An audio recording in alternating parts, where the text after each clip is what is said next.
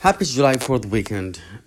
In our What is Life Stories, today I'm going to talk about the July 4th. It's the day of independence that we celebrate to mark the independence of the United States of America, the flag to our mother nation, United States of America, from Britain a long time ago in 1776.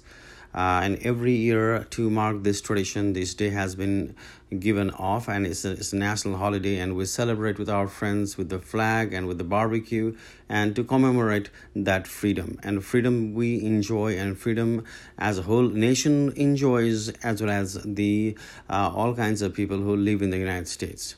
This year, though, it's different because of the COVID-19. Since the pandemic actually hit the United States from the beginning of the March, we've been working from home, and everything is changed our life. That we're in lockdown mode, and even to this day, July.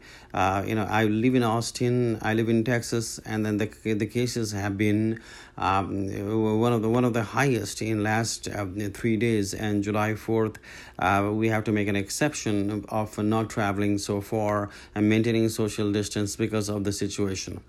As the week progressed, I still was looking for some of the lake houses or the Airbnb, but all was packed. So, and at the same token, I didn't want to be aggressive looking for the places out of the home because of the current situation. And Saturday, it is Friday today, but what I did was a friend of mine invited to play like mafia card game with his friends. I did. It was very much fun. Basically, the game was to identify who's the mafia and shoot him. Otherwise, the mafia guy, the card that the mafia guy holds, which is the ace card, wins the game. It was a fun game. We had some popcorns and the tea, and then we headed back home. In the evening, the family of four went to the Georgetown Lake just to have the breath of fresh air, just to hang out with the family for 15-20 minutes. And then on our way back, we had a Chick-fil-A sandwich as our dinner.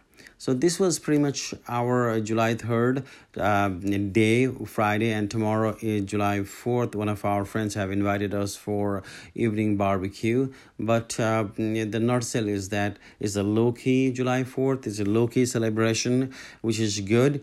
It doesn't have to be colorful every single year, as long as you remember the flag, the freedom, and the freedom we enjoy as the citizen of the United States of America.